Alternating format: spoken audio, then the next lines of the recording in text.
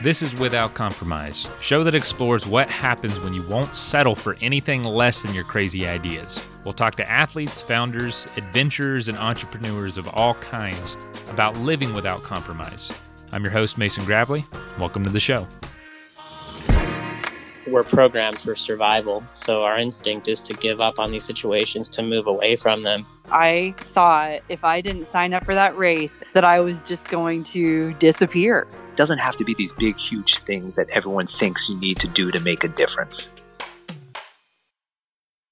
When you go after a crazy idea or do something really out of the box, it's scary at first. People are questioning, people kind of hold their breath, suspend judgment even. But when it starts to work out, you will attract people who are also wanting to or pursuing things out of the box or around going against the grain. And so we find here at Athletic Brewing, our community is full of people doing things differently and trying to do things differently. Ever since our co-founder Bill left his job on Wall Street, something that he could have done the rest of his life, to do something no one's ever done, a craft brewery, all with non-alcoholic beer.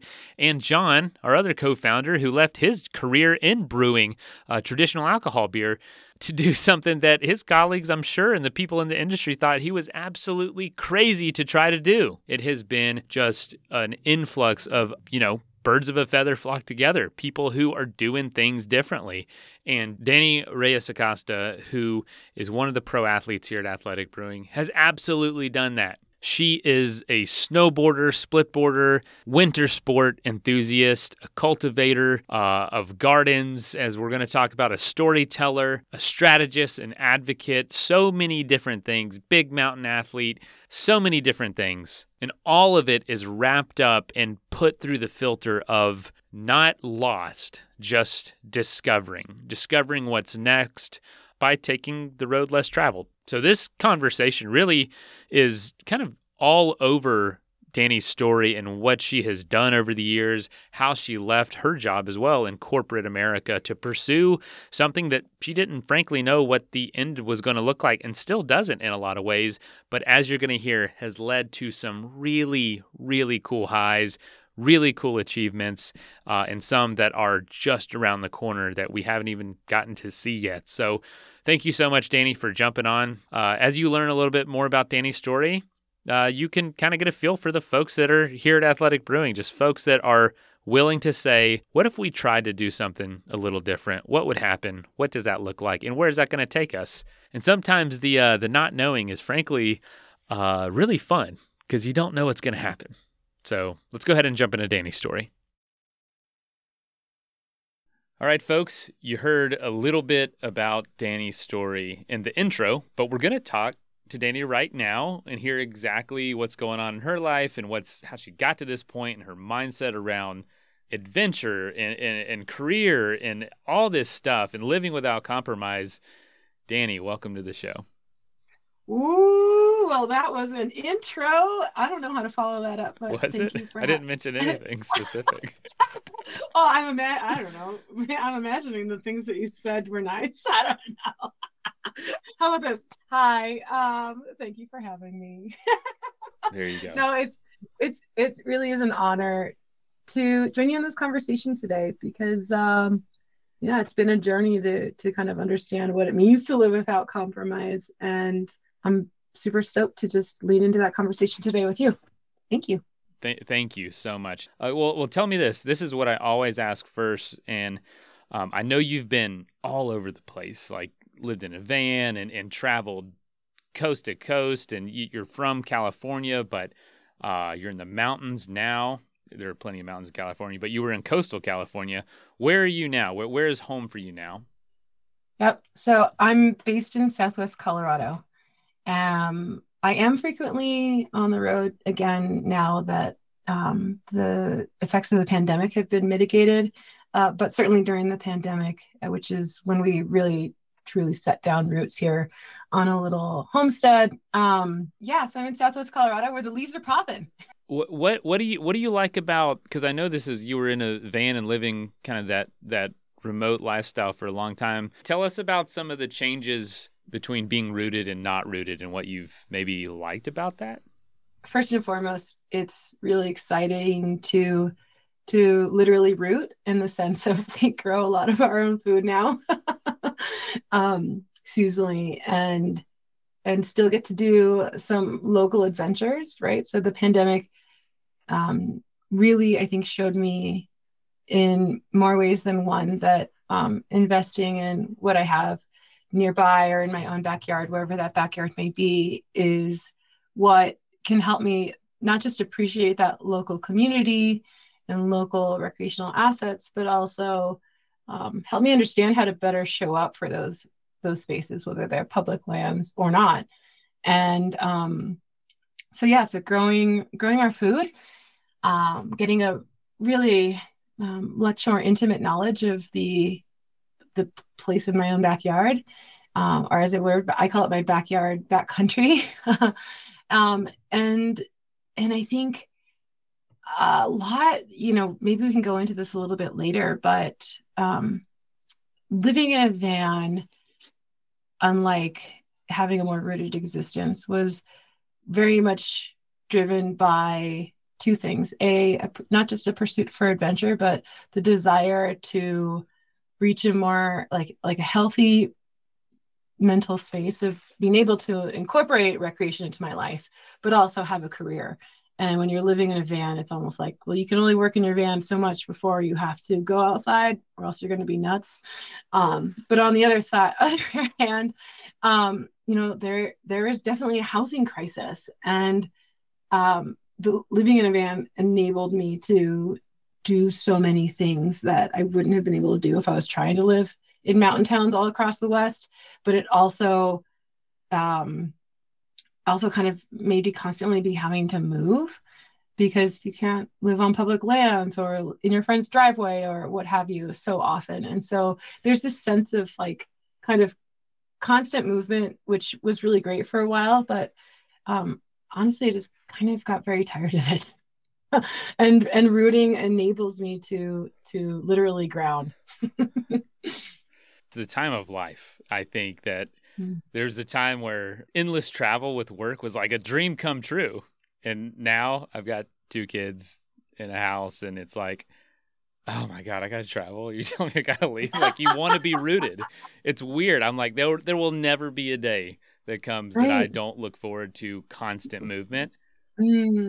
Right now, it's like, dang, I actually do want to be home. How weird is that? I never thought I'd say that.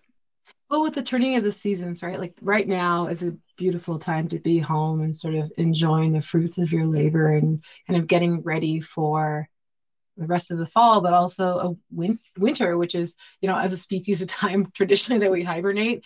The flip side of that is, when you think about the way that work and travel and of course adventure have played a role in my life, I think there's almost this kind of parallel that I see in work that happens in my adventure life of just like go, go, go, constant, like not having rest days, not building in time for myself to just disconnect, to reconnect, kind of all of those things. That's like the Atlantic called it the religion of productivity, right? It's almost like if I'm not achieving XYZ ski line, or if not, I'm not running 24 miles, if I'm not at a meeting getting some stuff done, right? Like measuring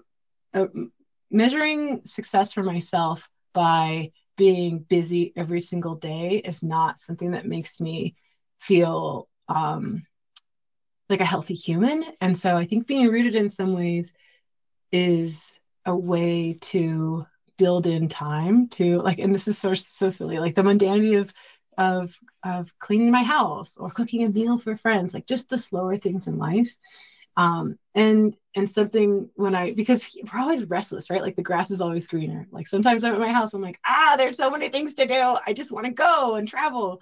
And my friend and mentor, Conrad Anker, had talked to me at one point because I was kind of struggling with this thing of like, how do I balance life and adventure and work? And he'd said to me, I think about my year in 2-week blocks throughout the year. And I sort of started fixating on this, and I realized, well, everything kind of is in 2-week blocks, right? I'll be home for 2 weeks, and it's work, have some dinners, go train, right? Whatever my schedule looks like.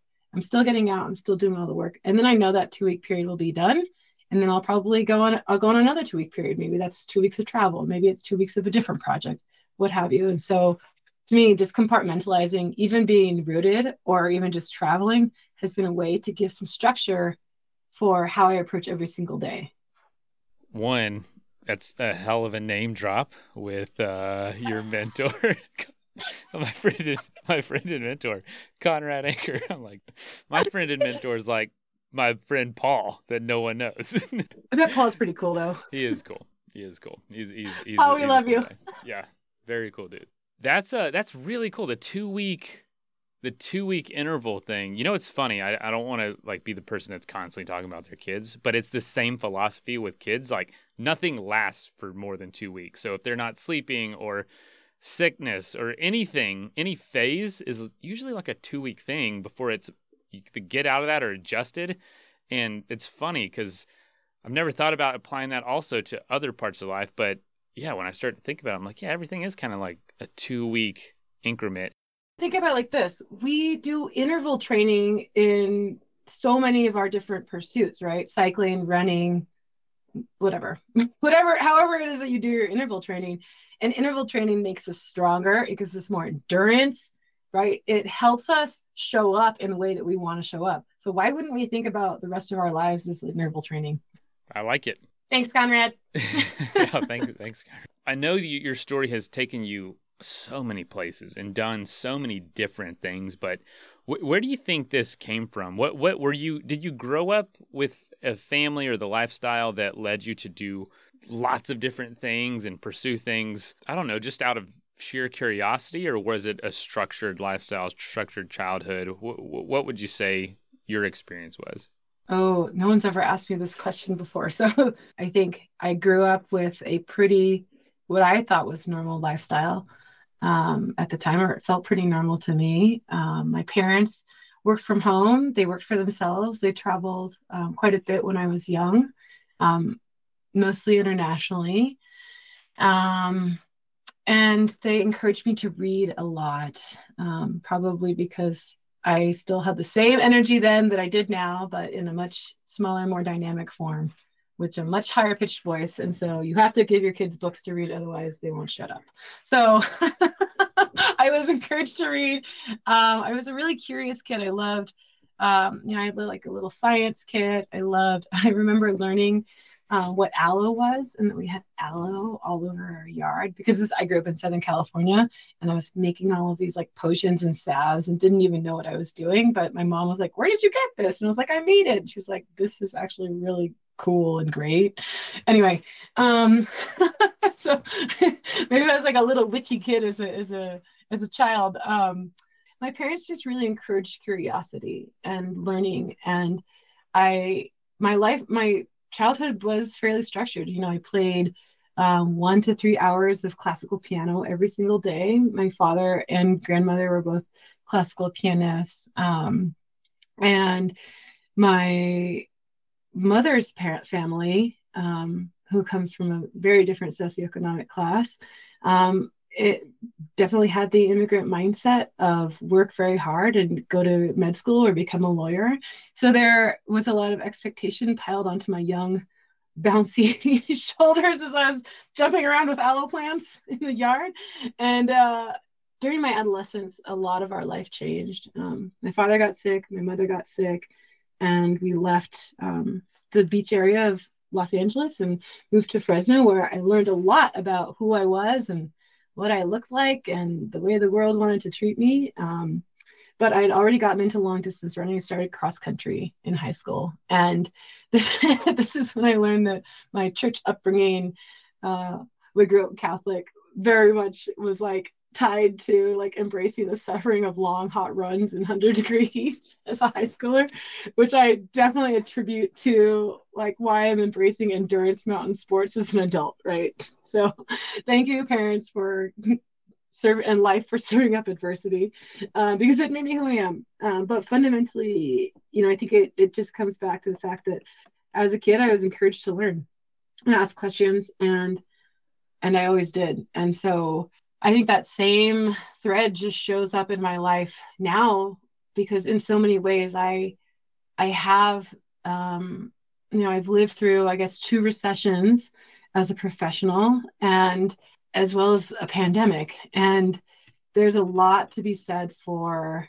I think there's one time in the last 5 years where I was like, maybe I should just go. Well, not one time. There are actually many times, but one specific moment where I remember saying to my partner, hey, I'm going to really do this freelance thing. I'm going to work for myself. The athlete piece came a little bit later, but I fundamentally said, like, if this doesn't work in a year, I'm going back to corporate America. I will go get a job and someone else can pay the bills. But, a lot of what I was doing was really just about testing and trying and asking questions and testing and trying and asking questions. And at the same time, I think trying to be kind and build good relationships.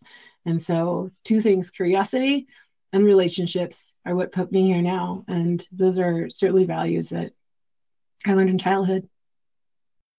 As your name implies, Instagram handle, Not Lost, Just Discovering, can you talk about, has that been like a position you've had to defend? Or, I don't know, a family, I know with me, it was like, after college, I had no clear plan. I just went bikepacking for like a year. And then they were like, well, you got to get a job or you got something to do. And I did feel like, I don't know, I'm just going to go see. And thankfully it's led to some really cool stuff. I knew it would, but it's almost, you had to convince others that it would. Tell us about that name, Not Lost, Just Discovering, and some of the places it may have taken you. Yeah, certainly. Well, I initially thought when you were going to ask if I had to defend it, if it had to do with the sort of myth of American exceptionalism and what discovering means in the modern outdoors. And no, I haven't had to defend that because a big part of discovering to me is about the inner journey, right? So when I say Not Lost, Just Discovering, this is about the inner journey and personal process of personal discovery that we go through when we're outdoors or undertaking an adventure. And in so many ways, and hopefully this speaks to what we were just discussing, the adventure, when we go on an adventure, we're not just doing something that's cool, right, and Instagram worthy. I mean, sure, it might be both of those things, but it's also an experience that helps us do one of 3 things. It helps us heal, right? Maybe we've had a bad day at work, maybe we've had a trauma or something in between, but going outside helps us heal, or going outside can help us connect. It can help us connect to the people around us, to the environment, to ourselves, or it can help us grow, right? Like, this is about like going 10-20% beyond what you thought you could do, and I guess getting rad. And so when I talk about discovery, it's in no way meant to refer to a spatial or temporal experience. It's more so the inner process of what that means. And I think when you ask if I've had to defend that to family, 2 things. First, my process of personal discovery did not begin until I left corporate America in 2012.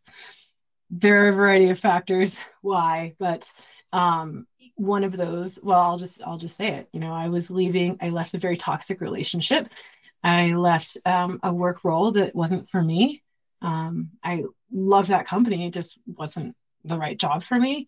And I was ready to change my housing situation. And so my family knew about all of these things. And so when I bought a one-way ticket to South America and said, I'm going to go rock climbing and snowboarding and surfing and backpacking, and I'll be back in a little bit, they were like, we don't like this, but it seems like this would be a good decision. Please don't die.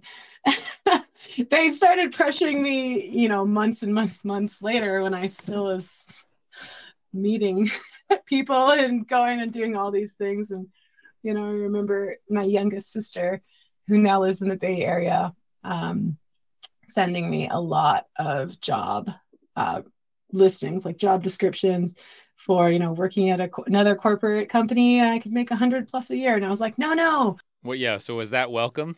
Or was that like, hey, please stop doing this? I was like, well, hey, please stop doing this. I mean, on that same token, like when I got back from South America, I fully thought that I was going to go back to Portland and go work at Nike or Adidas, which would have been the competition because I was at Nike. But I had this expectation like, oh, I'll go get a contract job and go get this job again and go up there again, because I really didn't know what I was going to do. It felt a little bit like taking two steps back or like one step diagonal. I wasn't really sure. But yeah, so when I got back from South America, this is 2014, after months of amazing alpine and desert experiences in Chile, Argentina, Peru, I reconnected with this wonderful human I met who is still my human today. And he and I went climbing in Yosemite. We went surfing in Santa Cruz. And after a month or two and making Thanksgiving dinner with my family, he was like, I love you. And I was like, I love you too. And he was like, you should come to Colorado. And I was like, okay. That's how it happened. And that's how I came to Colorado. And so I threw my I would say non-planned plans of going back to the Pacific Northwest out the window and jumped in his Pathfinder and drove out to Crested Butte with him. Well, it was 2016, and I would say the rest is history, but it's not, because it's still an adventure we're discovering every single day. Wow. That's wow, that's so wild. And when you take a journey, a path less traveled, or something that's not, there's no guidebook for, you start meeting other people on the same journey as well. And you realize, wow, I admire them. They're farther down this journey, and they are, I respect them, and they're, you know what I mean? You start to get examples and mentors like a Conrad Anker, great example of someone that's farther down that road that's like, well, they did it, I can do it too. And you start to get this community of folks that have done things totally different. I mean, gosh, here at Athletic, Bill, if he wouldn't have walked away from corporate America, we wouldn't be talking right now, probably, because it led to what Athletic Brewing is. That was going totally against the grain. And it's the same exact spirit between what Bill has done, and I feel like my lifestyle, and what you're doing and the people around you are doing, of we're not lost. We're discovering something really cool, really new and incredible, and you should join me on this journey. Absolutely. And I think, there are two words that really sum it up. And anyone, I think, around the world can resonate with this. Ready? Punk rock.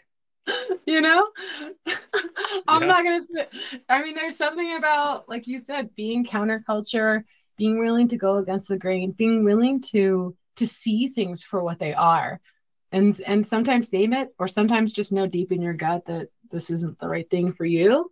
Maybe it is for a lot of other people, but for you, it's not. And it's been a long, long, long time to say I actually know what I'm doing. And well, I technically still, I don't know a lot of things. There are a few things I do know, but there are many things I don't know. And by admitting, I think that I don't know a lot of things, it gives me the permission to keep discovering things that are going to help me be a better person, or a better professional, a better partner, a better athlete. Yeah. You're right. Creating a very close relationship with being uncomfortable is part of doing things differently. What else do you think you've learned about taking the path less traveled and doing things differently, and maybe not having that layout in front of you for years and years and years to come? What else kind of keeps you motivated and positive on this unknown journey? Whew. That's a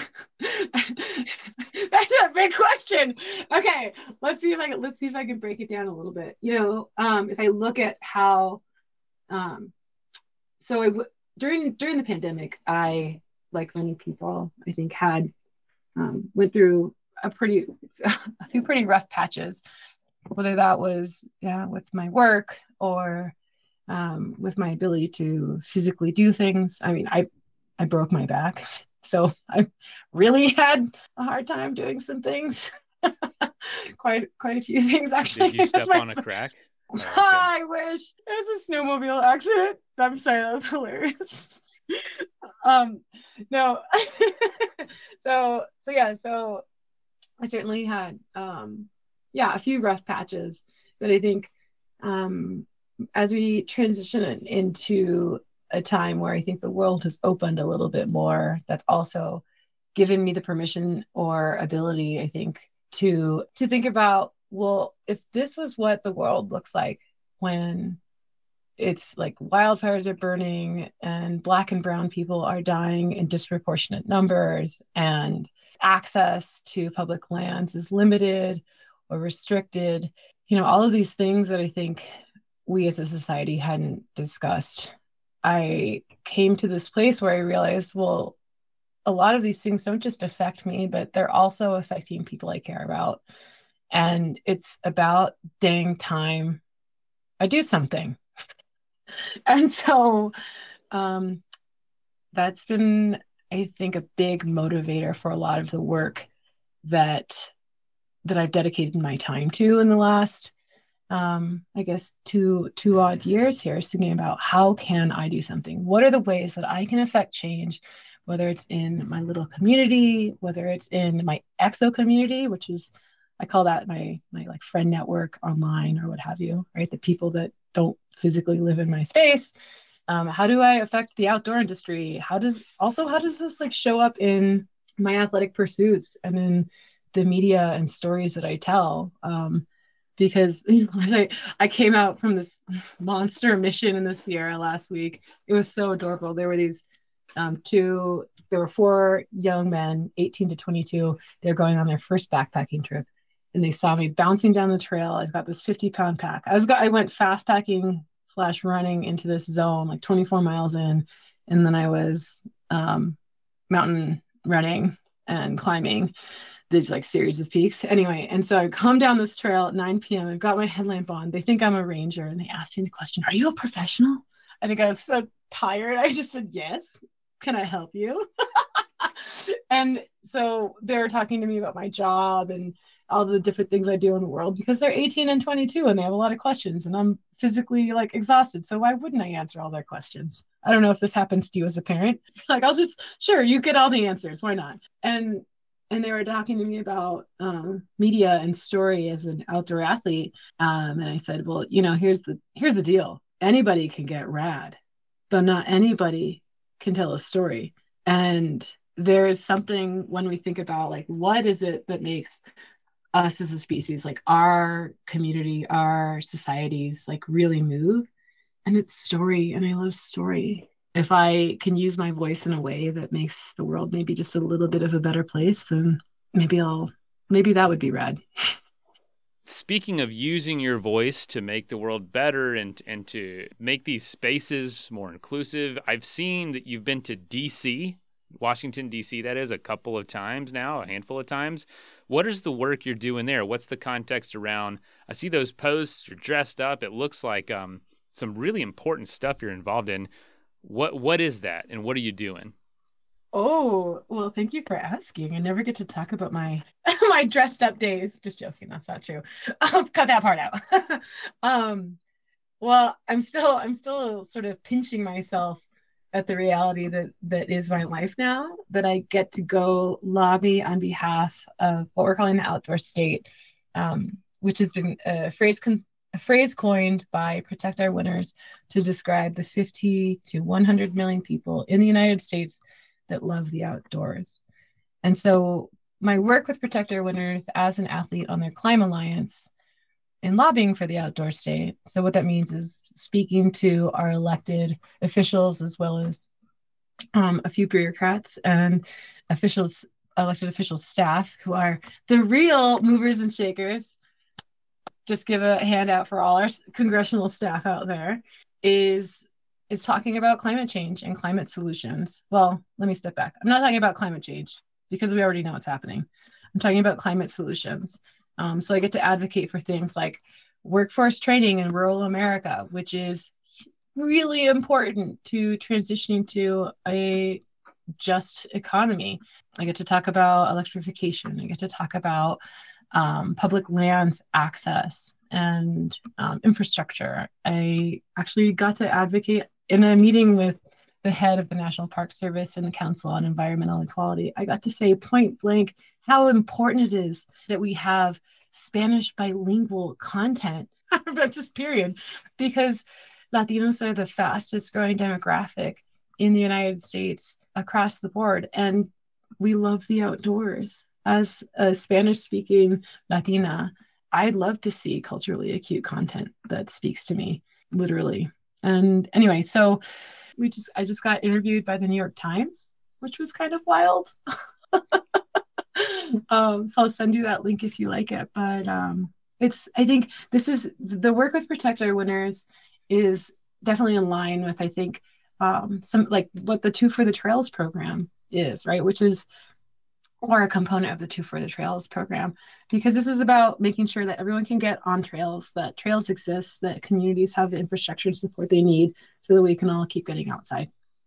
Wow. You know, I know we're the kind of the theme of this is talking about this road less traveled, going a path that you don't know the outcome just yet, but opportunities are presenting themselves. And I'm sure it is, you know, maybe the word is validation that you've picked the right path, or you're at least you're in that thread of like, this is where I'm supposed to be. This is what I'm supposed to be doing. I'm talking in front of Congress. I'm talking to the New York Times. I chose the right way to go. It certainly is. It is validating. It's also, I think, a little. I feel like intimidated, but at the same time, so I have to remind myself, like, I've done the work to be here. Like, I know what imposter I don't syndrome. want to feel like, yeah, there's just imposter syndrome. But certainly something like this is validating. And I think, you know, as I growing up and seeing, even if it was just early parts of my childhood where I got to see my parents go do things like this as well, it feels like I'm making them proud. And it's pretty exciting, because who doesn't want to make their parents proud? Wow, that is cool. Another thing validating, I don't know, maybe just a step in your journey or something that's like, see, people, this is the right way to go. You've got some storytelling projects coming out, and particularly one, a film coming out soon, Outlier. Can we talk about that? Can you tell us about what is that? What is it about, and how you got involved? Oh, yes. Well, thank you for bringing that up. So Outlier, excuse me. So when I was speaking earlier about this idea of like coming out of the pandemic and showing up for self and community and better future and so on, what that was right around the time where I started realizing that no matter what I did or where I lived, whether that was a rural community, down valley from a mountain community, or in a mountain community, first of all, I was always going to be different, because I am a dark-skinned brown woman with both Mexican and Asian heritage, and like, people will be nice to my face and sometimes they won't, but oftentimes, how shall we say, there's a varying level of education around systemic oppression and microaggressions that I will be experiencing as I move through life. And so, stepping back, the Outlier project was born from this realization that no matter what I did, all I could ever do is be myself, and that I had to trust the process, that I had to trust in the community that I was building, and that, or whether that's physical community or, you know, the natural environment and how I'm showing up for that space. And so this concept of mountain metaphor, backcountry, snowboarding, and skiing was born as a film project. So it's a 3-part series. The first episode, just accepted to Banff, will be. You said, repeat that, accepted to Banff. Are you allowed to say that? Yes. You're like, I'm just trying to sneak these things in here. Banff Film Festival? Yeah, what's up? Oh my gosh. That's amazing. I'm really excited about it. I've got to figure out a plane ticket, but we've got accepted to Banff Film Festival. We'll also be showing screening through Our Heritage, Our Planet Film Festival, which is an online festival or community screening for, it's for Latinx community and allies and accomplices. So that's exciting, and I'm going through submitting the film to a slew of other festivals. So stay tuned because it might be online or near you soon. But yeah, that project is really just about trusting the process and trusting who we are. And I can't say too much more because I don't want to give away any spoiler alerts, but our crew is really wonderful. We certainly met some challenging conditions out here in Southeast Utah, but I think we made a pretty cool little thing that you'll appreciate. I'm excited to check it out. This is awesome. Now, I know this is going to be like your focus for a while, getting this film out and making it happen. But where do you think all this is leading? Where do you hope your story goes, and where do you hope it's leading to? Oh, woof! That is a big question. Sorry, these are heavy. No, this is great. I love that. Every 6 months or so, right on time, I do this little exercise with myself and the exercise kind of look different, but it's really like a visioning, like personal visioning, road mapping, that talks about like values and goals and so on. And so what I had written was this sort of like 3-column framework of things I want, things I need, and I forget the third column. Oh, and like what it looks like. And it was through the framework of exactly what you're asking about, which is what is your role in the outdoor industry, right? Because I do have I'm not just an athlete. I'm definitely not going to the Olympics. There's not a sport for me. But yeah, I'm at a place, I think, in my career where it's like acknowledging like what are the limitations, but also what are the possibilities. And I think a lot of those possibilities are still yet unknown. And so in my exercise where I looked at things I want and what I need and what it looks like, there were a couple of themes that emerged. And I think one of them is really around community, right? So back to that like relationship component. Another part of it was around intersectional identity, both for myself as well as in, I think, the stories, experiences I share. And so when I say that, I mean like integrating all of the different things, like what you were saying about you and Paul backpacking. Like, how do we understand how we move through the world and what does it mean? So telling intersectional stories that bring in different components and themes that help a story become more relevant or impactful to people from different backgrounds. Like, as you said, you and Paul may have shared where you've grown up, schools you've been through, but your life experiences have still been different. And yet can I tell a story about you? I bet we have something in there. One of the things I've learned as an athlete, as a freelancing creative, as a person that has started to experience some modicum of success, but has also existed certainly in lots of scarcity, financial and otherwise, throughout the last decade. I want to be open to many possibilities and still know that there is like a guiding light, and that guiding light is balance. That guiding light is family and values, and I think sharing beautiful experiences.